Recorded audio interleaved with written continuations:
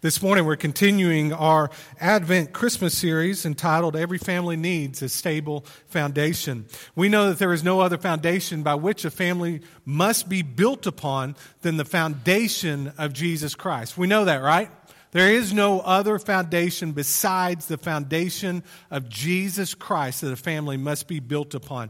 I love what Joshua said after he led the Israelites into the promised land. He gathered up each of the leaders from each tribe, and he made this declaration before each one. He said, "Now therefore, fear the Lord and serve him in sincerity and in faithfulness. Put away the gods that your fathers served beyond the river and in Egypt, and serve the Lord. And if it is evil in your eyes to serve the Lord, choose this day whom you will serve, whether the gods your father served in the region beyond the river, or the gods of the Amorites in whose land you dwell. But as for me and my house, we will serve the Lord."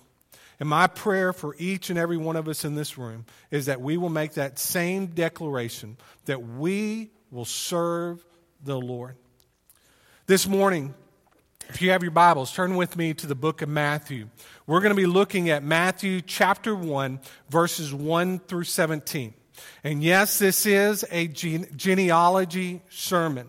So some of you probably over the last week have been trying to figure out how in the world is he going to pull off a genealogy sermon. And I want you to know right now, your guess is as good as mine. Okay? I'm just kidding with you, but if you're like me, oftentimes as you read through God's Word and you come across one set of genealogy, a set of the begats, what do?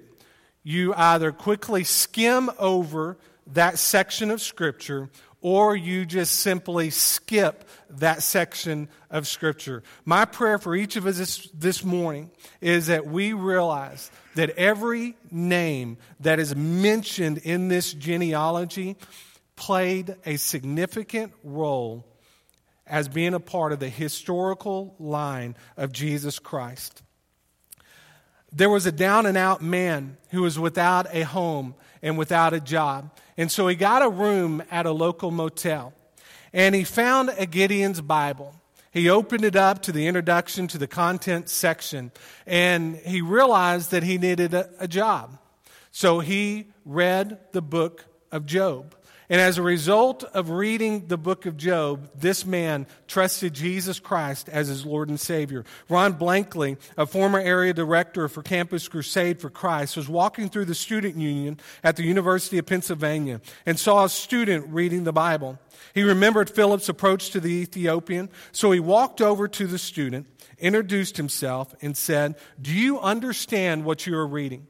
And the young man said, "Well, I'm reading through Matthew's genealogy, and I'm comparing it to Luke's genealogy, and I don't know what I'm reading." And so Mr. Blankley sat down and explained to him what he was reading, and as a result, this man trusted Jesus Christ as his Lord and Savior. This morning, what I want each of us to understand and realize, and I've shared this with you before, but God's Word is more than just ink on a page. It's the breath of God on a page. If you remember back in our Word sermon several months ago, we walked through that and we talked about that. Every book, every chapter, every verse, every word found in God's Word is the inspired Word of God. You know that, right? You're aware of that, right? We read in Timothy, Paul wrote to young Timothy and said this, "All Scripture is breathed out by God and profitable for teaching, for reproof, for correction, and for training in righteousness, that the man of God may be complete, equipped for every good work." And then in the book of Hebrews we read, "For the word of God is living and active, sharper than any two-edged sword, piercing to the division of soul and of spirit, of joints and of marrow, and discerning the thoughts and intentions of the heart." All of God's Word is the inspired Word of God, even the begats, even the genealogies. Every word within God's Word is the inspired Word of God. And as we will see this morning, as we walk through Matthew's genealogy, this is a history of God's people from their beginning with Abraham to David to the coming of the Messiah. One commentator says in Matthew chapter 1, it is the lineage of salvation's history. It is the lineage of salvation history. So let's begin reading in Matthew chapter 1. We'll look at verses 1 through 17 together, and I'm going to go ahead and tell you right now, there may be a name or 10 that I butcher as we read through this, so just be aware of that. We read in beginning in verse 1, the book of genealogy of Jesus Christ, the son of David, the son of Abraham. Abraham was the father of Isaac, and Isaac the father of Jacob, and Jacob the father of Judah and his brothers, and Judah the father of Perez, and Zerah by Tamar, and Perez the father of Hezron, and Hezron the father of Ram, and Ram the father of Amminadab, and Amminadab the father of Nahshon, and Nahshon the father of Salmon, and Salmon the father of Boaz by Rahab, and Boaz the father of Obed by Ruth, and Obed the father of Jesse, and Jesse the father of David the king. And David was the father of Solomon by the wife of Uriah, and Solomon the father of Rehoboam, and Rehoboam the father of Abijah, Abijah the father of Asaph, and Asaph the father of Jehoshaphat, and Jehoshaphat the father of Joram, and Joram the father of Uzziah, and Uzziah the father of Jotham, and Jotham the father of Ahaz, and Ahaz the father of Hezekiah. And Hezekiah was the father of Manasseh, and Manasseh the father of Amos, Amos the father of Josiah, and Josiah the father of Jeconiah, and his brothers at the time of the deportation to Babylon. And after the deportation to Babylon, Jeconiah was the father of Shealtiel, and Shealtiel the father of Zerubbabel, and Zerubbabel the father of Abud, Abud the father of Elakim, Elakim the father of Azar, Azar the father of Zadok, and Zadok the father of Achim, Achim the father of Elud, and Elud the father of Eleazar, and Eleazar the father of Mattan, and Mattan the father of Jacob, and Jacob the father of Joseph, the husband of Mary, of whom Jesus was born, who is called Christ. So all the generations from Abraham to David were 14 generations, and from David to the deportation to Babylon, 14 generations, from the deportation to Babylon to the Christ, 14 generations. I am not quite as good as the gentleman that sang that song a second ago. Notice point number 1 this morning. It's this: a faith rooted in history. A faith rooted in history. The book of the genealogy, verse 1 says, the book of the genealogy of Jesus Christ, the son of David, the son of Abraham. Within the opening pages of the book of Matthew, Matthew sets out to establish Jesus' right to the throne. To the throne of Israel. In fact, throughout Matthew's gospel, that is precisely what he sought to do. He sought to establish and prove that Jesus Christ was the long-awaited Messiah, the long-awaited Savior. This is why there are more quotations from the Old Testament in the book of Matthew than any other gospel. Matthew wanted his readers to see that through Jesus, hundreds of prophecies were being fulfilled. He also wanted his readers to know that Jesus indeed was the rightful heir of the throne of Israel, of the throne of God. Scripture was clear. Israel's king, according to Deuteronomy 17:15, had to be a Jew and not a foreigner. And according to 2 Samuel 7:14, a king had to be a descendant of David. When Jesus was born, who was the king of Israel at the time?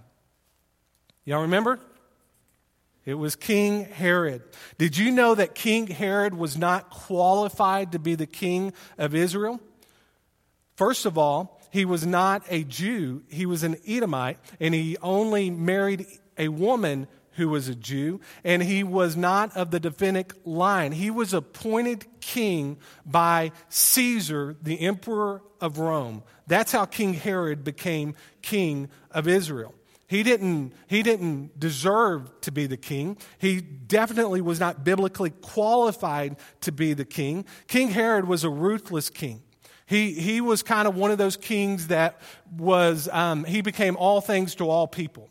Yes, he did rebuild the temple, but he only rebuilt the temple so that he could gain favor with the Jews. And if you've ever been to Israel and ever been to Caesarea, you know that he is responsible for building that great city that at one time housed about 120,000 people. He built that for Caesar himself. He became all things to all people, basically, is who Herod was. He was a ruthless king. He was a horrible man. And if you crossed him, he would kill you. And in fact, he killed many of his family members who tried to overthrow his kingdom.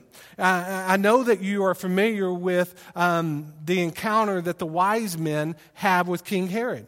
The wise men come seeking out the king, seeking out Jesus. And Herod got wind of this. And what did Herod do? Herod summoned the wise men to come to him. And he tells them that when you find Jesus, come back and report to me, because I too want to worship the king. Well, we know that King Herod didn't want to worship Jesus. He wanted to kill Jesus because Jesus threatened his throne. And so what did King Herod do? King Herod issued for the death of every child, every male child 2 years and younger, born in Bethlehem and the surrounding area. King Herod was a ruthless man. Jesus was the rightful heir of the throne of Israel. And that's what Matthew wanted his readers to know and understand. John MacArthur, in his commentary referring to chapters 1 and 2 of Matthew, stated this: to any honest observer, and certainly to Jews who knew and believed their own scriptures, these 2 chapters vindicate Jesus' claim before Pilate. You say correctly that I am a king. For this I have been born, and for this I have come into the world. Jesus came to this earth to establish his heavenly kingdom, to establish his heavenly reign here on earth. As we walk through this chapter together, notice how Matthew begins his book. You know, there's no question about who the book of Matthew is about. The book of Matthew is all about Jesus Christ. Notice how he begins this chapter.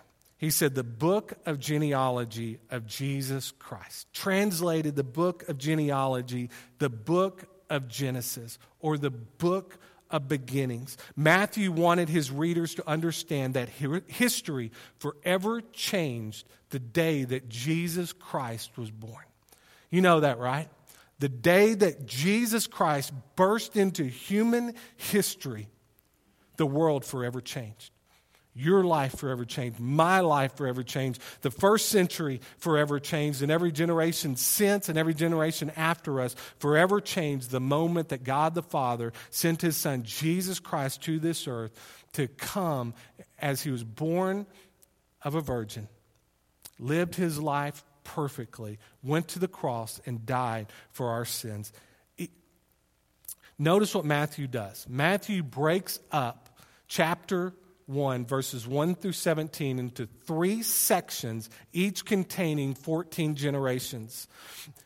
Each of these sections cover people during 3 key time periods within Israel's history. We read in verse 17, so all the generations from Abraham to David were 14 generations, and from David to the deportation to Babylon, 14 generations, and from the deportation to Babylon to the Christ, 14 generations. What I want us to do is just briefly look at these generations. What happened during each one of these generations? From the first generation is a generation from Abraham to David. You probably could say that this is, of all of the generations, Israel's greatest period of its existence.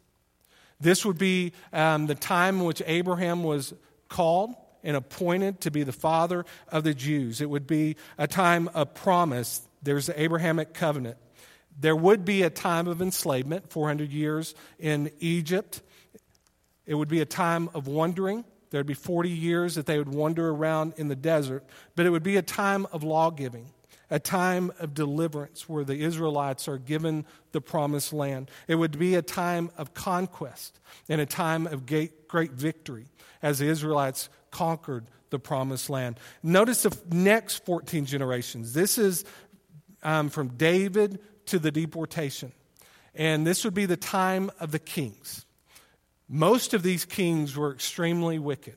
We know that David and Solomon were the two greatest kings within Israel's history, and it kind of goes downhill from there. During this time, it would be a time of decline, a time of apostasy, a time of tragedy, a time of defeat, a time of conquest. It would be during this time period that the Israelites would be brought into Babylon as slaves. And it would also be during this time period that the city of Jerusalem was destroyed, as well as the temple. And then the final 14 generations is without a doubt the darkest period within Israel's history. It would be from the time of the deportation to Christ. It would be a time of exile and captivity. It was a time of darkness, and it would also be a time when for the most part, Israel had no prophet.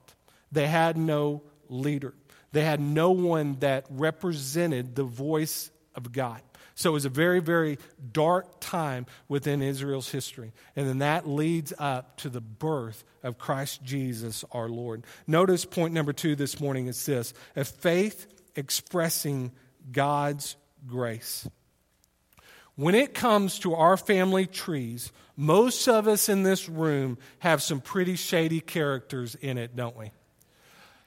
If you look back to probably just a matter of days ago around your Thanksgiving table, there were probably a few shady characters around that table. There's probably a couple of cousins that were a little bit on the crazy side, right? How many of you have those people in your family?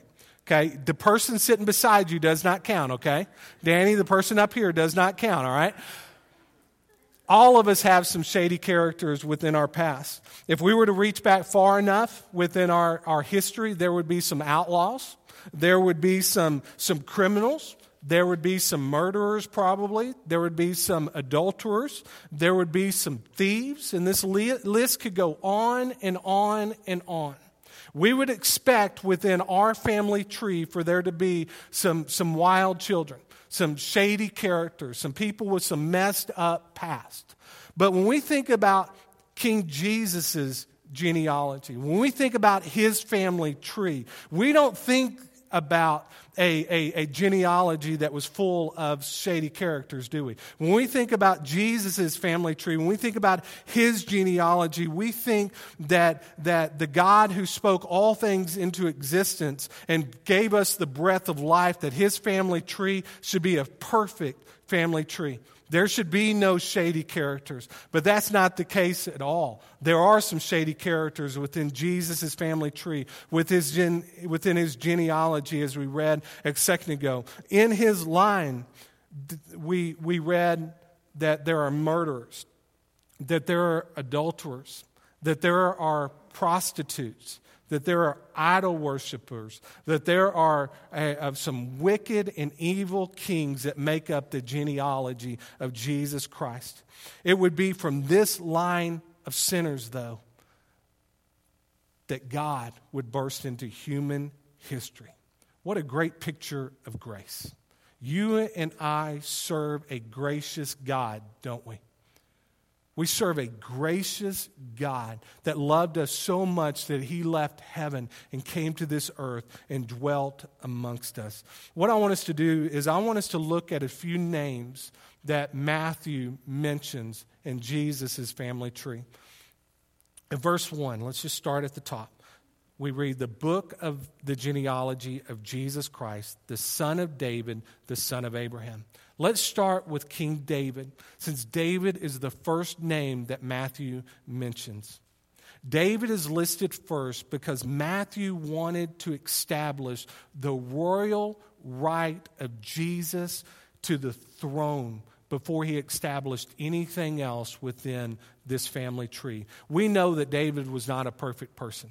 David was far from perfect. We're familiar with the affair that he had with Bathsheba, and as a result of that affair, things just quickly spiraled out of control. He calls for Uriah, and ultimately Uriah didn't do the things that David wanted him to do, and so what did he do? He sent Uriah to the front lines, to the battlefield, And as a result of that, Uriah lost his life. David made many mistakes, as have you and I. We've made many, many mistakes in our lives. But the thing that I love about King David is the words that God the Father said about David. David was a man after his own heart. Regardless of our past mistakes, we serve a God that's a God of grace, and he can forgive us and restore us. And it would be from David's line that the King of the universe would burst into human history. In Isaiah chapter 9 we read, "For to us a child is born, to us a son is given, and the government shall be upon his shoulder. And his name shall be called Wonderful Counselor, Mighty God, Everlasting Father, Prince of Peace. Of the increase of his government and of peace there will be no end. On the throne of David and over his kingdom, to establish it and to uphold it with justice and with righteousness from this time forth and forevermore. The zeal of the Lord of hosts will do this." David made mistakes, but God restored him and used him in a mighty way. Notice the next person. Not only does Matthew connect Jesus to King David, but he reaches back even further to Abraham. Jesus is from the seed of Abraham, the one whom all the nations of the earth would be blessed. Abraham was the father of the nation of Israel. In Genesis chapter 12, verse 3, God the Father said this to Abraham, "I will bless those who bless you, and him who dishonors you I will curse. And in you all the families of the earth shall be blessed."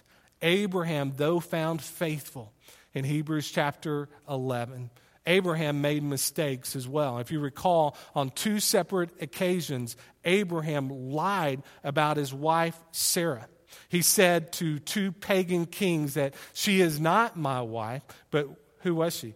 He said that she is my sister on 2 different occasions. Well, what this did is this put Sarah's life in danger, put Abraham's life in danger, and it spoke very negatively about the God that Abraham worshiped and served, and the God that led Abraham on his journey. These 2 men certainly had shortcomings, but God made Abraham the father of his chosen people, and David the father of the royal line from whom Christ Jesus would be born. You know, we could walk through each one of these people listed in this genealogy, but we'd be here, first of all day. But one thing that we would find about every single one of them is that they made mistakes. Every single one of them made mistakes. What I want us to do, though, is I want to focus on a few of these women that are listed in this genealogy.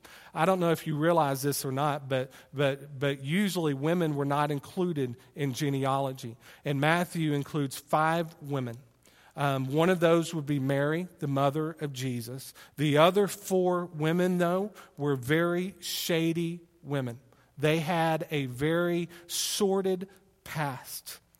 And I want us to know that God is a God of grace. And he takes us, warts and all, doesn't he? And he can use us and redeem us and graft us into his family tree. Notice a few of these women. First of all, the first woman that is mentioned is Tamar. You realize that Tamar presented herself as a prostitute to her father-in-law, Judah. And as a result, she gave birth to 2 boys, Perez and Zerah, and both of them are listed in this family tree. The next woman that Matthew mentions is a woman by the name of Rahab. Rahab was a prostitute within the city of Jericho. And when the spies came into the land to scout it out, they went into Jericho, and Rahab actually hid them from the king who sought to kill them. And as a result of this, when the Israelites marched around the city of Jericho that final day 7 times, and they shouted, and the walls of that city fell. Every portion of that wall fell with the exception of one portion, and that would be where Rahab's house was. And within Rahab's house, she was saved as well as her family was protected. they were covered and protected by God's graciousness. God's grace would not only spare Rahab and her family, but she would be grafted into the family line of Jesus Christ. She would become the great-great-grandmother of King David. And then another woman that is mentioned is Ruth. Ruth is one of my wife's favorite biblical characters. Ruth was a Gentile Moabite. And after the death of her father-in-law and her husband, she would follow Naomi back from Moab to Bethlehem. And Naomi tried to get Ruth to remain in Moab with her people so that she could marry another Moabite. But Ruth said this in Ruth 1:16. It says, but Ruth said, do not urge me to leave you or to return from following you. For where you go, I will go, and where you lodge, I will lodge. Your people shall be my people, and your God, my God. Ruth also would be grafted into the Messianic line whenever she married Boaz. And notice this, they would have a son and name him Obed. Obed would have a son and name him Jesse. And Jesse would be the father of King David. I mean, this is good stuff that we're reading this morning. The last woman listed besides Mary had no name at all. She is simply known as the wife of Uriah. And we know who the wife of Uriah was. It was Bathsheba. And Bathsheba would become part of the Messianic line as a result of an affair that she had with King David. They would have a son, and that son would die. They would have another son, name him Solomon, and Solomon would be the king after his father, King David. Folks, we could continue to walk through this list and name indiscretion after indiscretion, person after person, but I do not think that is what God wants us to do this morning. These men and women, I believe, are not listed because of their failure, but they are listed because of God's grace. Each one of these men and women that are listed a part of Jesus' messianic line are in there because they give us a great picture of God's grace and God's redemption within Israel's history. They're listed to show us that God can take the worst of all offenders and redeem them and save them and use them for His great good.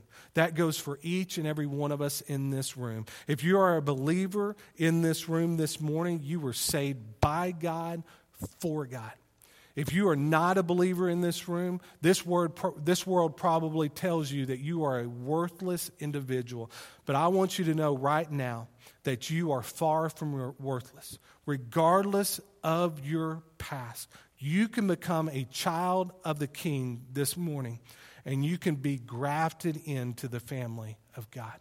You can become a child of God this morning, and you can become an heir of Christ. The third and final point this morning is this: a faith focused on the Messiah. A faith focused on the Messiah. In verse 16 we read, "And Jacob, the father of Joseph, the husband of Mary, of whom Jesus was born, who is called Christ." In Matthew 1 through 17, we are given a picture of the birth of a nation, the birth of an earthly king, and the birth of the kingdom of God within human history. The kingdom of heaven is each and every one of ours to inherit. It is available to us to inherit. As we looked at the Beatitudes several weeks ago, we know that is the case. In John 1:12 we read, "But to all who did receive him, who believed in his name, he gave the right to become children of God." Every single person that calls out to Jesus and asks Jesus to forgive them of their sins and makes the confession that Jesus is Lord of their lives and Savior of their lives, Scripture is clear that you can become a child of God. Think about how huge Christ coming to earth actually was. He left heaven full of all of its glory, all of its grandeur. He left heaven full of all of its perfection. He came to this earth and was born amongst sinners into a family of sinners, yet Jesus would live a perfect life, a sinless life. And he did that in order to redeem you and I from our sins, in order to save you and I. He literally stepped out of heaven and stripped himself of his heavenly glory and clothed himself with humanity in order for you and I to have an opportunity to come to know Jesus Christ as our Lord and Savior. There's an illustration that talks about King James V of Scotland. And it says he would on occasion lay aside his royal robe as king and put on the simple robe of a peasant. In such a disguise, he was able to move freely about the land, making friends with ordinary folk, entering into their difficulties, appreciating their handicaps, sympathizing with them in their sorrow.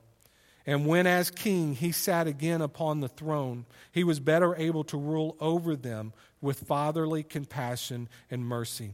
Though he put off a royal robe and took on a beggar's coat, his royalty remained. He did not cease to be a king.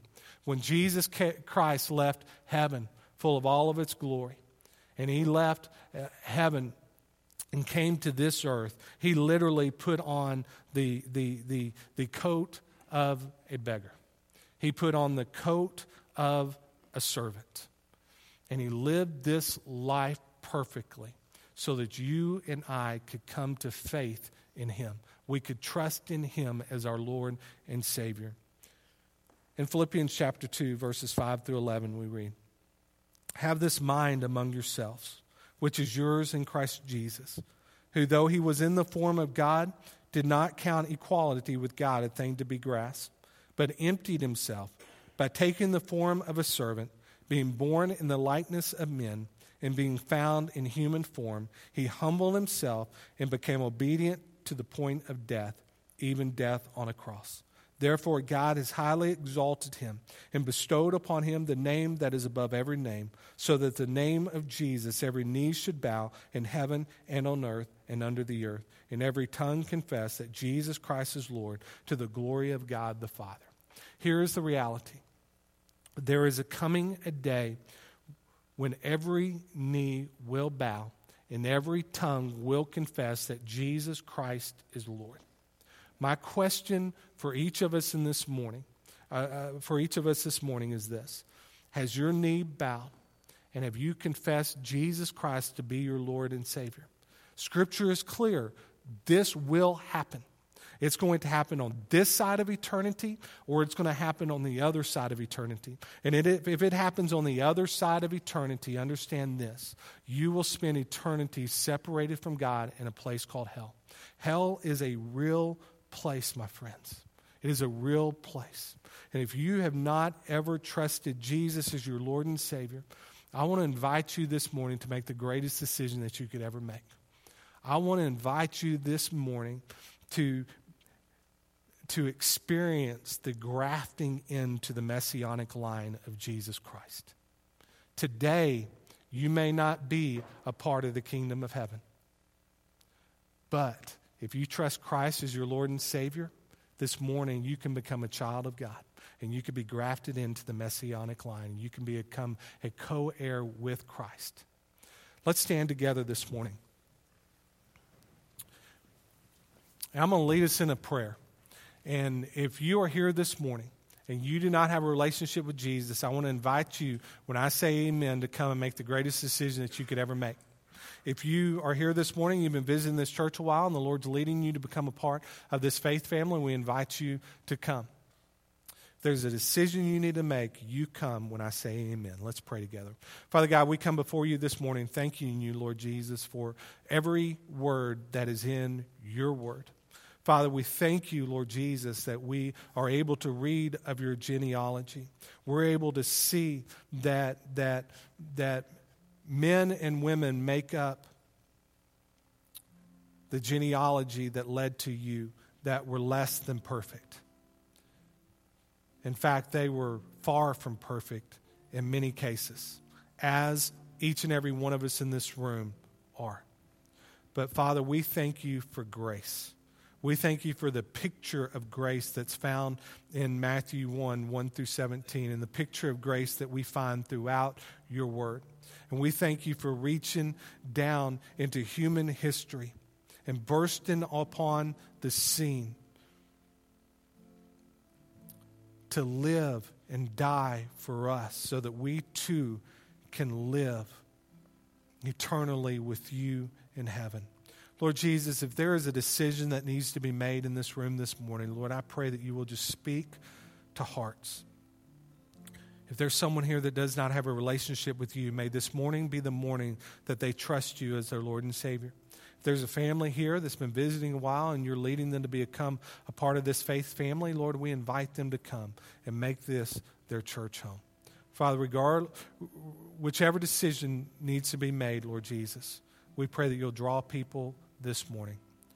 Lord, be with us now during this invitation song and speak to each one of our hearts. For it's in the name of Jesus we pray. Amen.